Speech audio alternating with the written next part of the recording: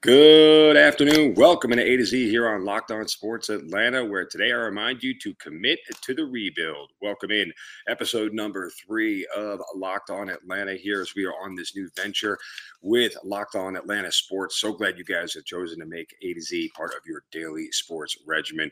Excited to be with you guys here again. As you can see my background here in Florida, I'm at my parents' house on vacation, spring break with the kids, but that doesn't mean the Atlanta sports stop. It doesn't mean A to Z stops. So I'm with you guys all the way through, and I'm certainly glad that you guys have chosen to make Locked On Sports Atlanta part of your daily regimen. And you guys may be looking at this on YouTube, watching, say, hey, Zinno, put some sleeves on. No, I'm on vacation. I'm not putting on sleeves. I don't wear sleeves on vacation. So anyway, we got beautiful weather here in Florida, but a lot going on in the Atlanta sports scene we're going to get to in just a few moments. But wanted to remind you guys about our good friends at betonline.net, your number one source for all your betting needs and sports info. From all the latest odds, contests, player props, you name it, BetOnline remains the best spot for all of your latest sports developments, including podcasts and reviews for all the leagues this season, not just basketball, which again ended last night. Congrats, by the way, to the Kansas Jayhawks. What a comeback. BetOnline is your continued source for all of your sports wagering information needs, including live betting and your favorite casino games. Head to the website today or use your mobile device and learn more about the trends in the action. Bet online, where the game starts. BetOnline.net. Okay, so something went down in the NFL yesterday that kind of maybe flew under the radar a little bit, but I think it's 100% worth talking about as it pertains to the Falcons. The Eagles and the Saints made a trade. The Saints ended up getting the number 16, number 19 pick and 194 in this year's draft. The Eagles get the 18th pick, number 101 this year, number 237, and a first rounder in 2023, and a second rounder in 2024. And when this happened, a lot of people tried to predict where the Saints were going to go and what they were going to do and how this was.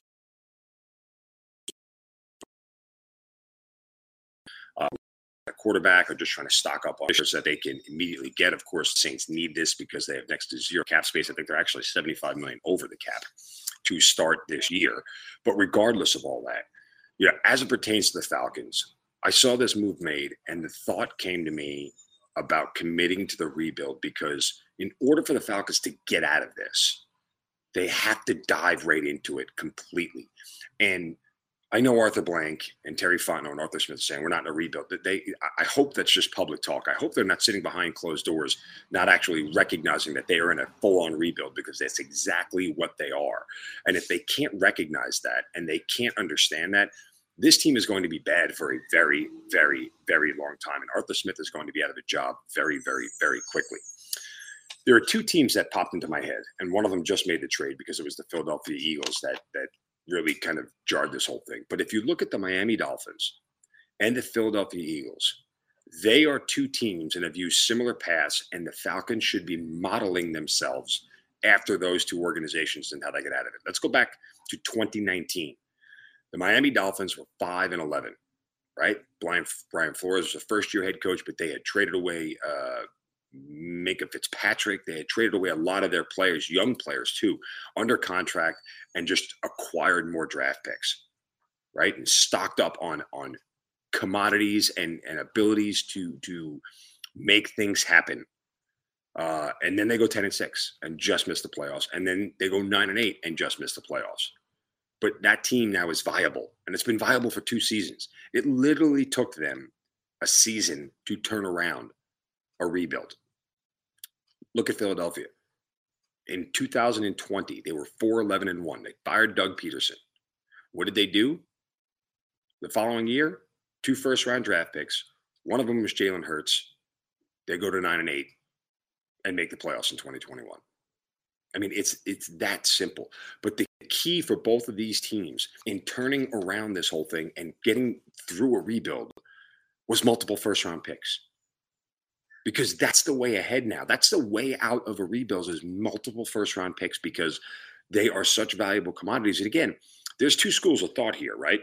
Like, one of them is first-round picks are valuable, right? And the other one is what the Rams are doing, saying we don't need first-round picks. We're just going to acquire talent and trade away our first-round picks. We'll get cheaper talent at the back end of the draft, but you got to be really good at drafting, right? You have to be really good at finding talent and being able to evaluate it and figuring out where it is deep in the draft, where other teams miss. Often you're hitting. But those are the 2 schools of thought. But one of them is a school of thought that's, hey, I'm geared towards a championship. I'm a couple of pieces away from a championship. The Eagles and the Dolphins, at that point where they acquired all those first round picks, were not. And that's the easiest way out of this whole entire mess. But doing that means that this is not year one of the rebuild. Year one of the rebuild starts next year. That's the acknowledgement that you really have to get into, because this won't be a 1 year turnaround for them just because of the salary cap situation that they're in and dumping Matt Ryan and getting rid of the contract. But the only reason for them to do all this is so they can get out of the rebuild quicker. Now, what do the Falcons do with the 8th pick?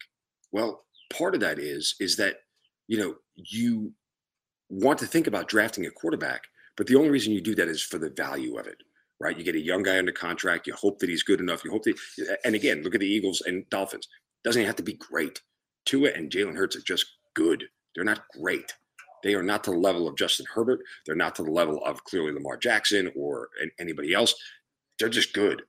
They're just good. They're average quarterbacks at this point. But the thing is about drafting a quarterback this year is you have to be willing to move off of him if he's not the guy. It happens that quickly. And so from that standpoint, I don't know if it's the best move to draft a quarterback. But what I do know is the best move, trading Grady Jarrett and getting a first-round pick. Trading Grady Jarrett right now is like a must. It's at the top of the list. And if he nets one first-round pick, not this year. I want it to be next year. I don't want this year's first-round pick. I want Grady Jarrett traded for a 2023 first-round pick, because what you do this year really doesn't matter. And it's not going to matter. There's not enough for you to get out of the hole this year. You just kind of got to sit in it for a year, given where things are.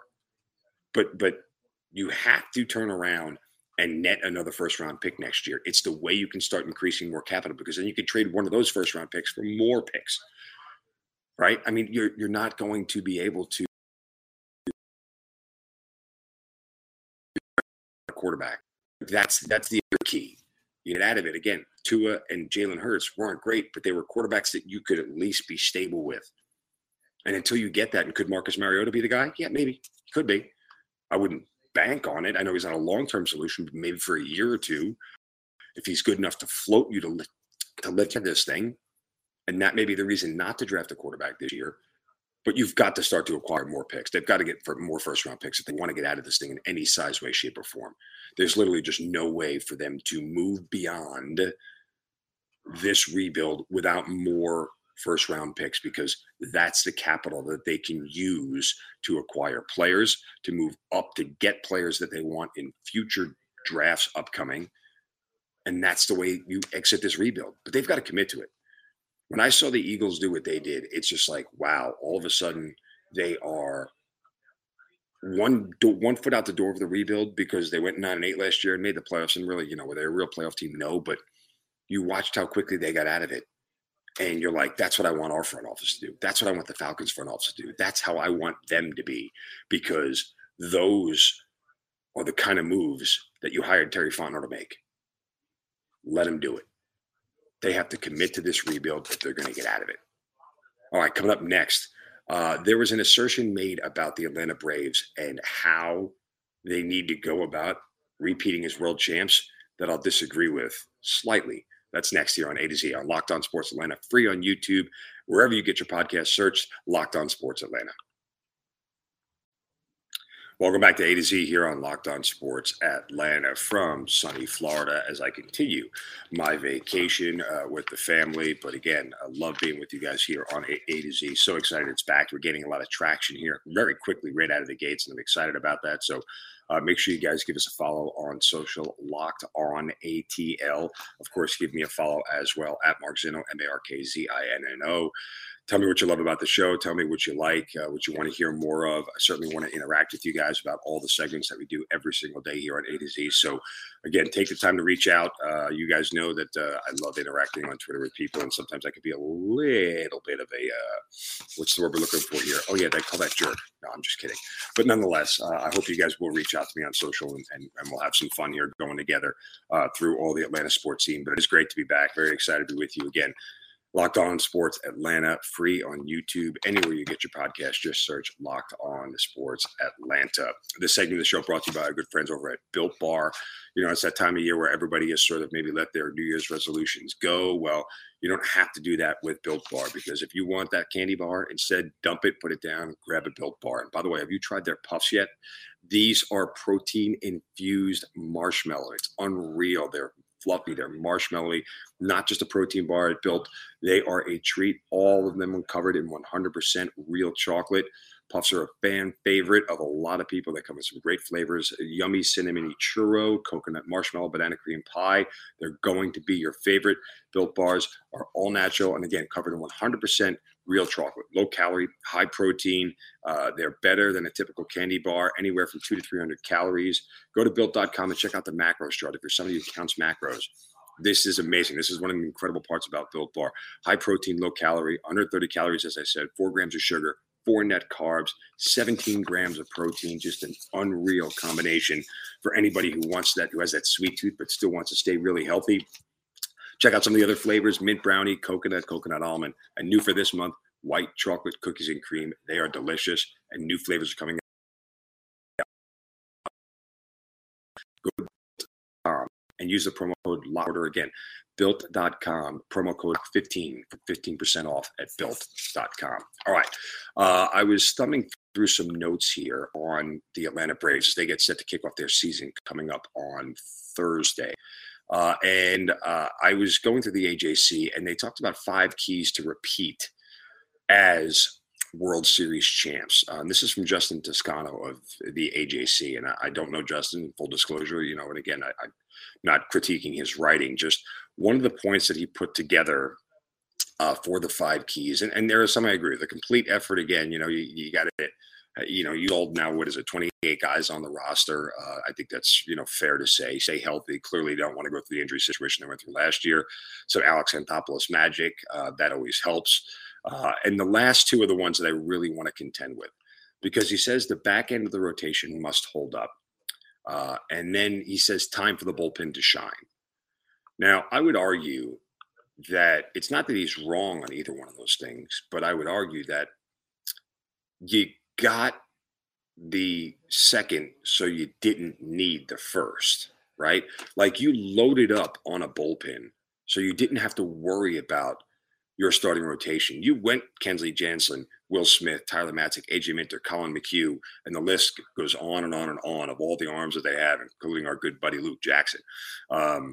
You put that bullpen together because you wanted to make starting pitching easier. You wanted to make their lives easier. And not even so much the back end of the rotation, but just the entire rotation.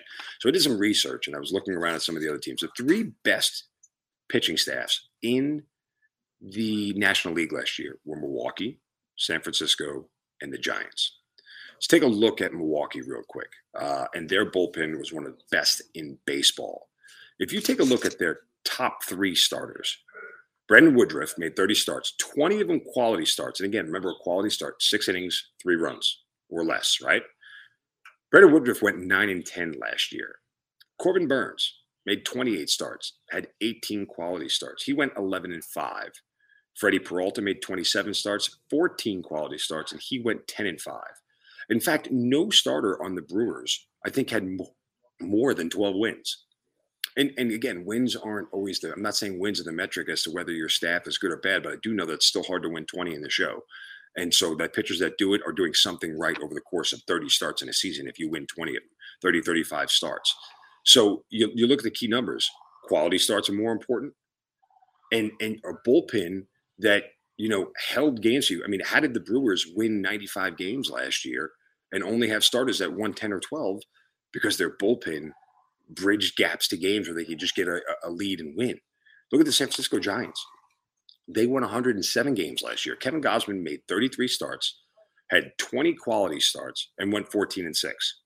Alex Wood, former Brave, 26 starts, just 9 quality starts, went 10-4.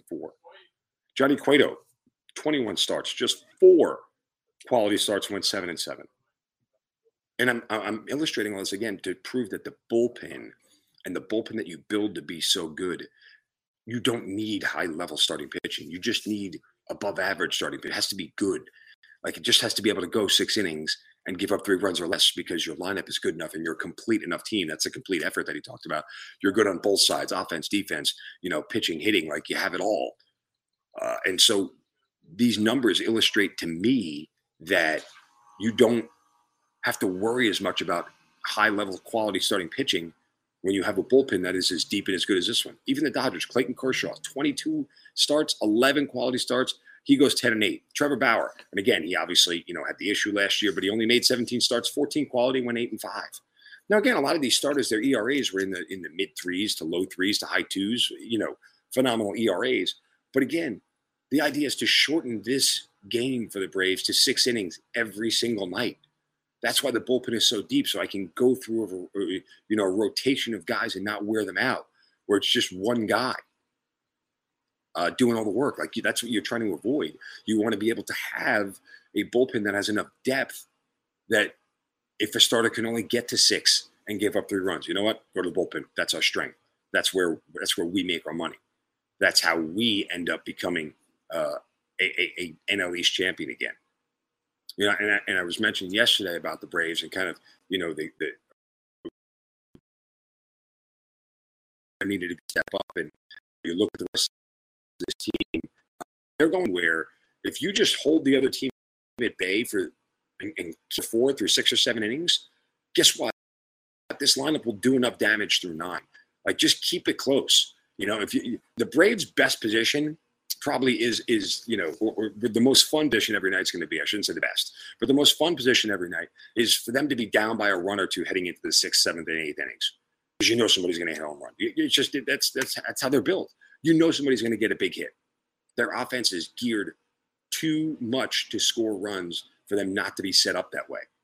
So it is super important, I think, that this team is a complete team, as Justin Toscano said, but Alex Anthopoulos put this bullpen together so he didn't have to worry about starting pitchers. So Huascar Ynoa and Kyle Wright and whoever else is going to be out there on the mound doesn't have to be spectacular. Doesn't have to go, 7 2/3, giving up just 1 run with 9 strikeouts. That doesn't have to be the case every night for the Braves. They can just be good.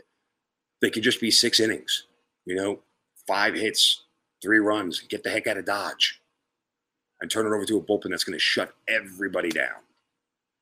All right, coming up next, final segment of A to Z here on this Tuesday as we recap the national championship. And something went on in Atlanta last night that's very personal to me.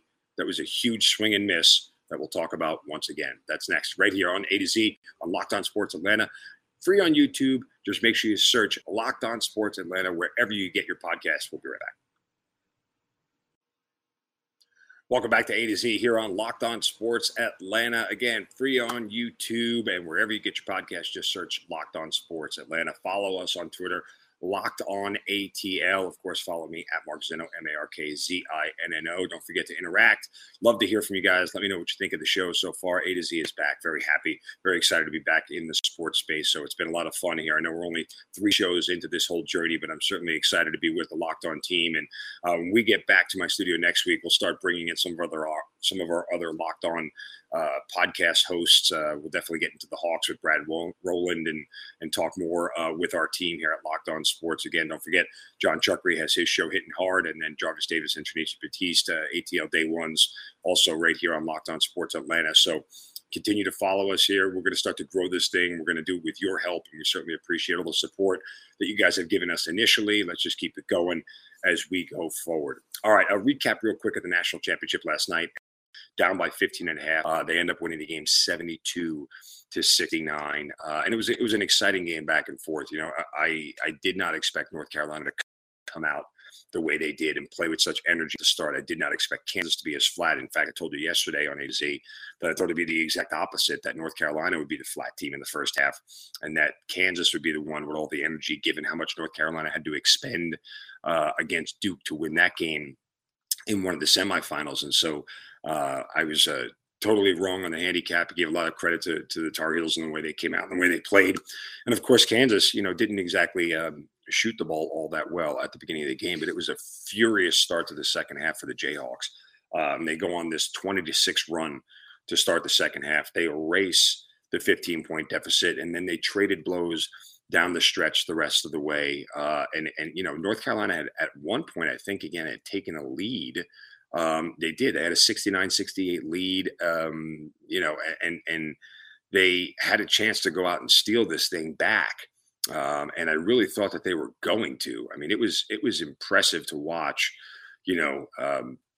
how much Kansas needed to do to get back in that game. But what really was sort of very telling to me, and you guys know this about me and kind of where I focus. If you remember last night, it was a 72-69 game. Brady Manick has the turnover, and Kansas gets the ball back and they inbound it, and DeJuan Harris gets the inbound and then steps out of bounds with 4 seconds left. And that might have been, had North Carolina tied that game up and pushed it to overtime and ended up winning or whatever it was, or ended up winning the game somehow. That, I saw one of my friends, Nick Costas, make this point that would have been a gaffe as big as Chris Webber calling the timeout in overtime all the way, all those years back, again, ironically, coincidentally, against North Carolina. Nonetheless, DeJuan Harris steps out of bounds in a 3-point game there in a pure foul situation. And I bring this up, of course, to talk about the gambling angle, because bettors who had Kansas -4 or -4.5 right there were denied the opportunity to have an easy foul from North Carolina and have DeJuan Harris go to the line for 2 free throws with a chance to go up 5 with 2 seconds left.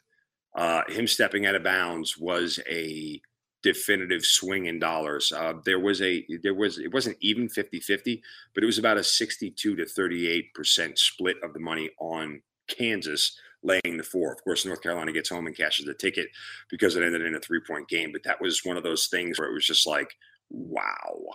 As soon as he stepped out of bounds, I tweeted, I'm like, yep, that just cost Kansas bettors right there a ton. And it did. Again, the gambling angle is always something I'm going to focus on, folks. So I hope you're along for the ride with me. Speaking of the gambling thing, something happened in Atlanta last night that I have to bring your attention to just because I'm me. But there was, if you remember, there was a bill that passed in the House to start the legalization of sports gambling in Georgia, hoping it would make it here on the ballot in November. Now, let's hit rewind. 2 years ago at the legislative session, the Georgia Senate had passed a bill, and then it died in the House. And now this year, at the legislative session, the House reconstructed a bill, and then it had to go back to the Senate for approval. While the House approved it, and guess what? Last night, in the late hours of the legislative session, right as it closed, the bill died right on the Senate floor. And once again, we will have to wait at least one more calendar. Well, now you're talking about 18 months, because you're going to have to get from the end of the legislative session to November to get it on the ballot to let voters vote on it. So you won't see, at the earliest, you won't see gambling in Georgia until January of 2024.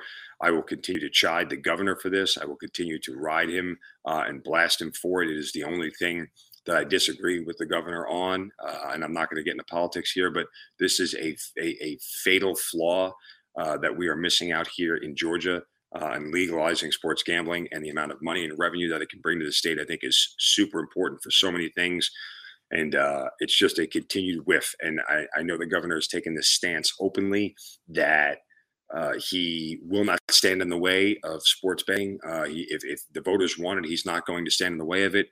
Again, I use the example, and I think we talked about this on the very first show. That's the akin to saying, I'm sure I will not stand in the way of my 11-year-old.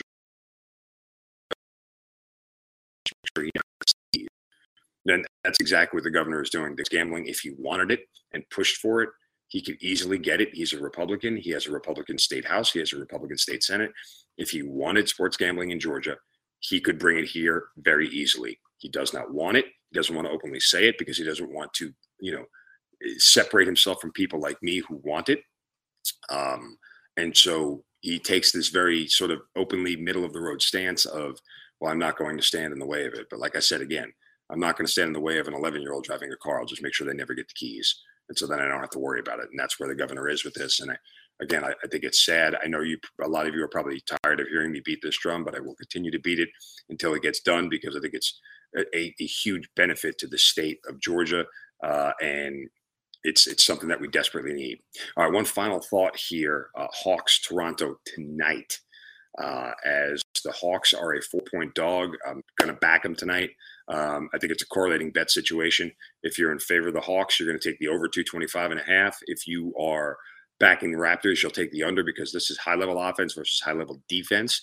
I don't know that Trey is going to be slowed down right now. Toronto is a defense that could do it. But in order for this to happen, like Toronto has to keep Trey to the 23, 24 point range. And Trey has been averaging 29 and change and 11 assists over his last dozen games. Like he's on fire right now. I told you yesterday, playoff Trey is back. Well, I still think playoff Trey shows up tonight. Does that mean that playoff Trey can only have 21, 22 and the Hawks still win? Yeah, they just need a full effort from everybody else. It's going to take a very complete offensive effort to beat this Toronto Raptors team. They are very good defensively, and they're 7th in the NBA right now in points per game allowed. But even at that, they're even better over their last 10, allowing just 103. So it's going to be a very, very, very fun game to watch us. And it's going to be kind of, the irresistible force versus the immovable object. Let's see who has, the better contest of wills not to fold and let the other person dictate their way. I love the Hawks playing from a positive game script. So if they can get out early and get a lead, Toronto's offense isn't great. I know Pascal Siakam's very good. Fred VanVleet is one of the better three-point shooters in the league. And so VanVleet's around 41% from beyond the arc this year. But, the Hawks are a top three-point shooting team themselves. So it's good. It's going to be a lot of fun. It's going to be a very interesting game. But this is another one of these ones where I think if the Hawks get tripped up between now and the playoffs, it's this game. They'll come back home to play the Wizards, and they should beat the pants off of them. And then they got one more game against Miami. But Miami may have everything locked up at that point in time. May not be having to play for anything. So let's wait and see what happens. But Hawks tonight, keep your eyes on it.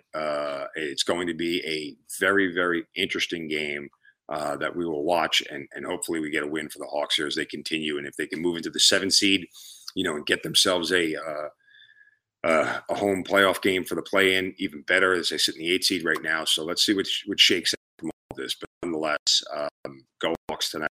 And we will be back with you tomorrow to recap that and a whole lot more right here on A to Z on Locked On Sports Atlanta. Again, remember, free on YouTube and wherever you get your podcasts. Just search for Locked On Sports Atlanta. From sunny Florida on my vacation. You guys have a great day. Don't take any crap from anybody. See you.